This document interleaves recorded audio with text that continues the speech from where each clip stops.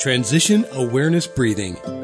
Feeling grounded for both children and parents is essential for healthy living and learning. Join Eartha Powell on this series for tips and tools for creating a harmonious environment for learning. Transition Awareness Breathing will help you and your child find an individualized path to tackle change, promote lifelong learning, and discover new approaches to calmness. In the last couple of weeks of school, my son was learning geometry. He learned about solid shapes, two-dimensional shapes, three-dimensional shapes. He learned about vertices and edges and faces. He learned about how to measure the inside of a space with cubes.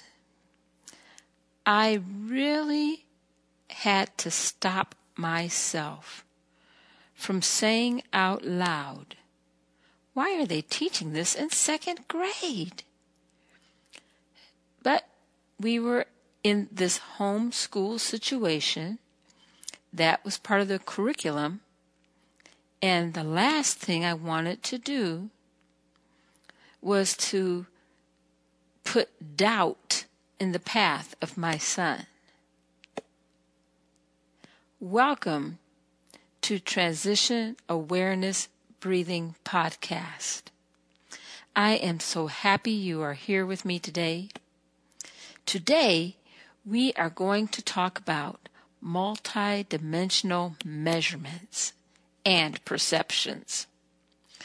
But first, I would like to thank Web Talk Radio for allowing me to have a platform to bring Transition Awareness Breathing Podcasts to you. I would also like to send a special thanks to my producers, Mary Lou and Sam, for packaging this podcast so that you can listen to it wherever you're at. Let's get started. In Transition Awareness Breathing, one of the things that I do with children is to teach them about perceptions. And I have to say and share with you that this is not always an easy class to teach to kindergartners and first grades because they have their own perceptions. Don't get me wrong. It's not teaching them about how to have a perception. They are pretty solid in their perception.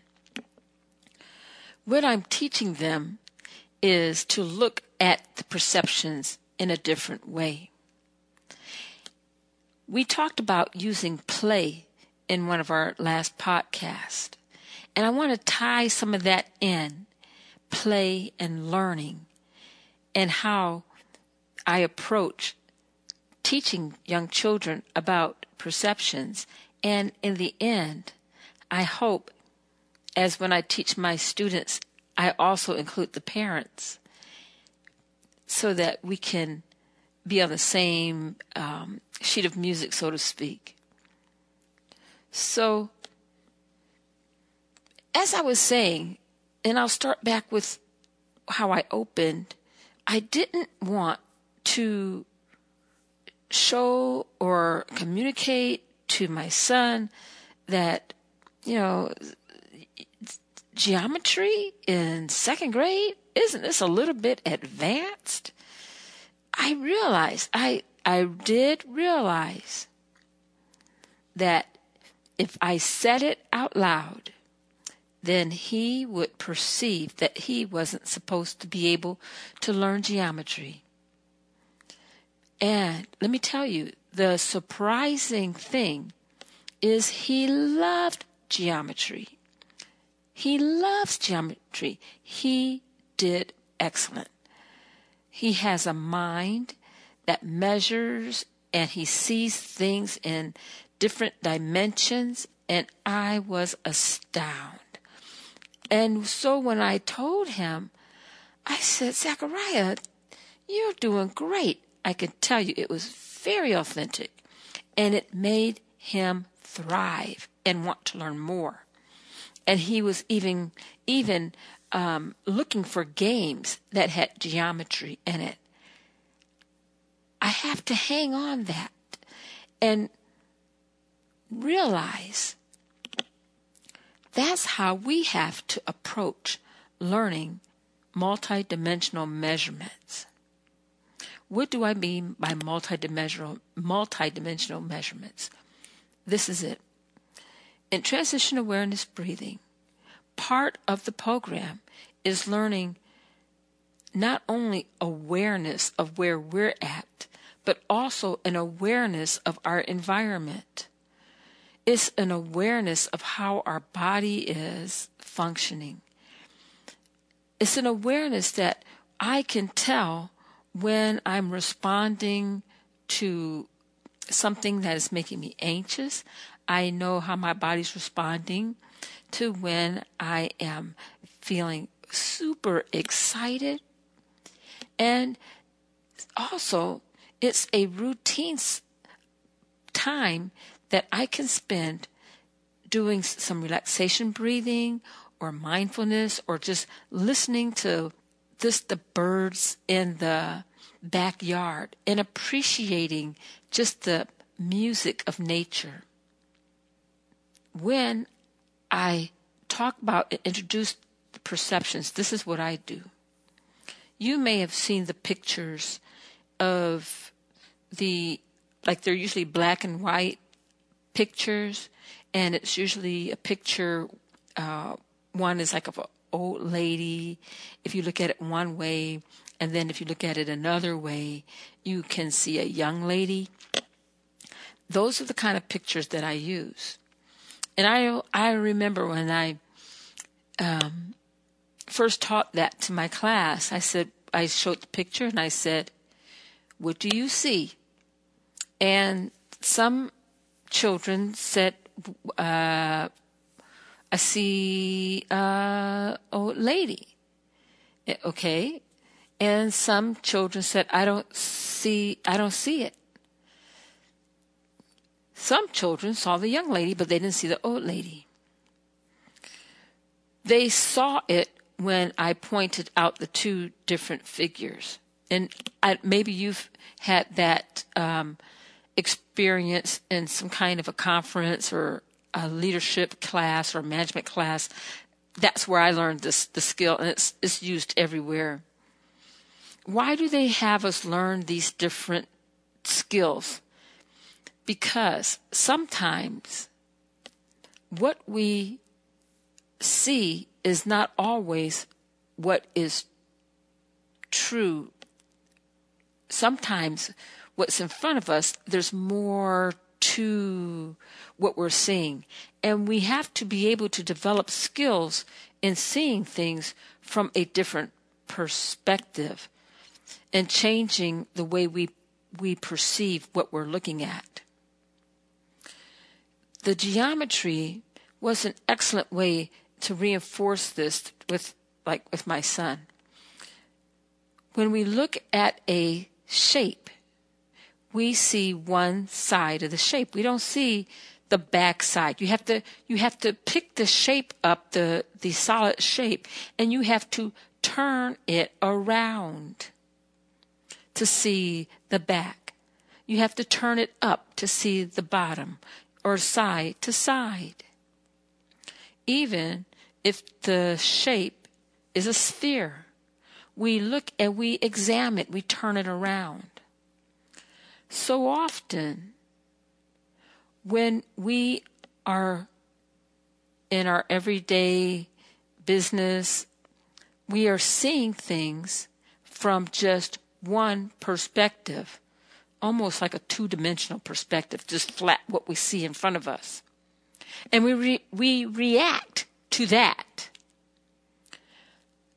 Many times, it is so helpful is when we see that two-dimensional perspective, this what is in front of us, it is a good idea to take a breath. Ask yourself, I ask myself, is what I'm seeing in front of my eyes what I'm really seeing? And so I ask myself questions.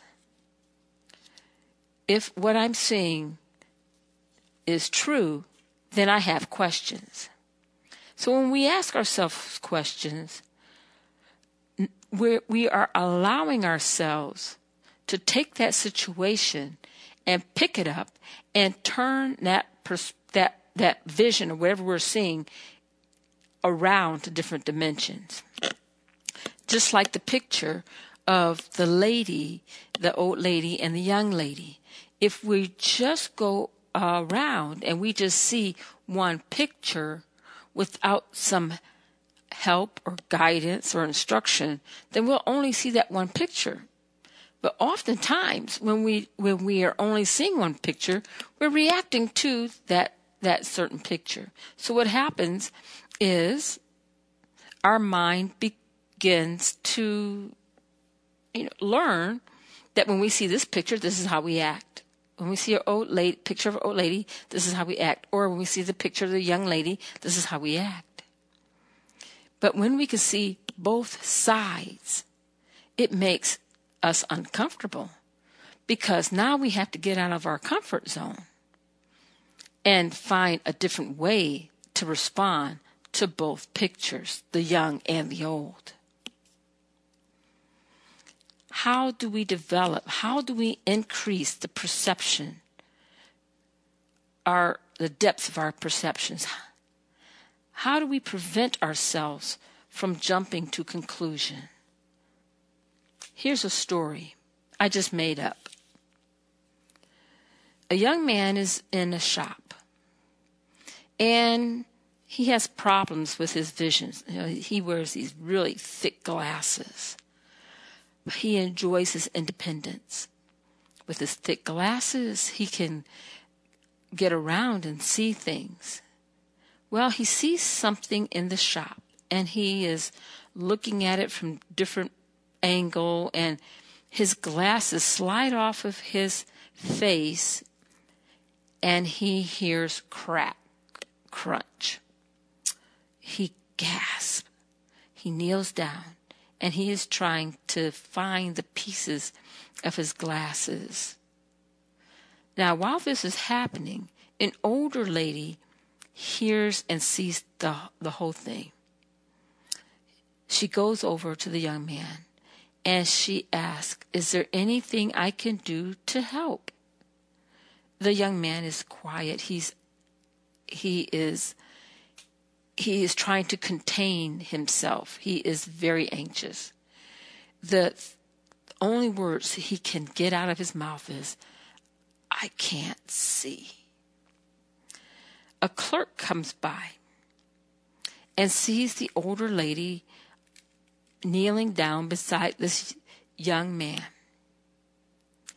And the clerk asks the older lady, "Are you okay? Is everything okay?" The young man is glad that the older lady stopped to help him, but he feels hurt. And I'll stop the story right there. Why was the young man hurt? And these are some questions you could ask yourself, how we can develop this multidimensional perspective. We could come to different conclusions and say all kinds of things. But when we start asking ourselves questions, why was he feeling hurt? Why was he anxious? Why did the older lady even want to help the younger man? Were they related? Did she know him? When we start asking ourselves questions, we're opening up maybe channels that we may not even have the answers to. So we may really make ourselves uncomfortable. And when we get to that point of being uncomfortable, we need to take a nice, easy breath, breathing in our nose and blowing out our mouth. and realizing where our thoughts are coming from. Now, the young man could have been shopping there. His parents or his friends could have been coming by and come to get him. Maybe it was his fourth pair of glasses that he has broken. Maybe the older lady showed compassion. I mean, the answers could be endless, but it's just a good exercise to discuss. Our perceptions is where we start at changing ourselves and how we think. Sometimes things are not always what it appears to be. Sometimes we need to pick up what we're looking at, the situation, and turn that situation around and ask ourselves questions.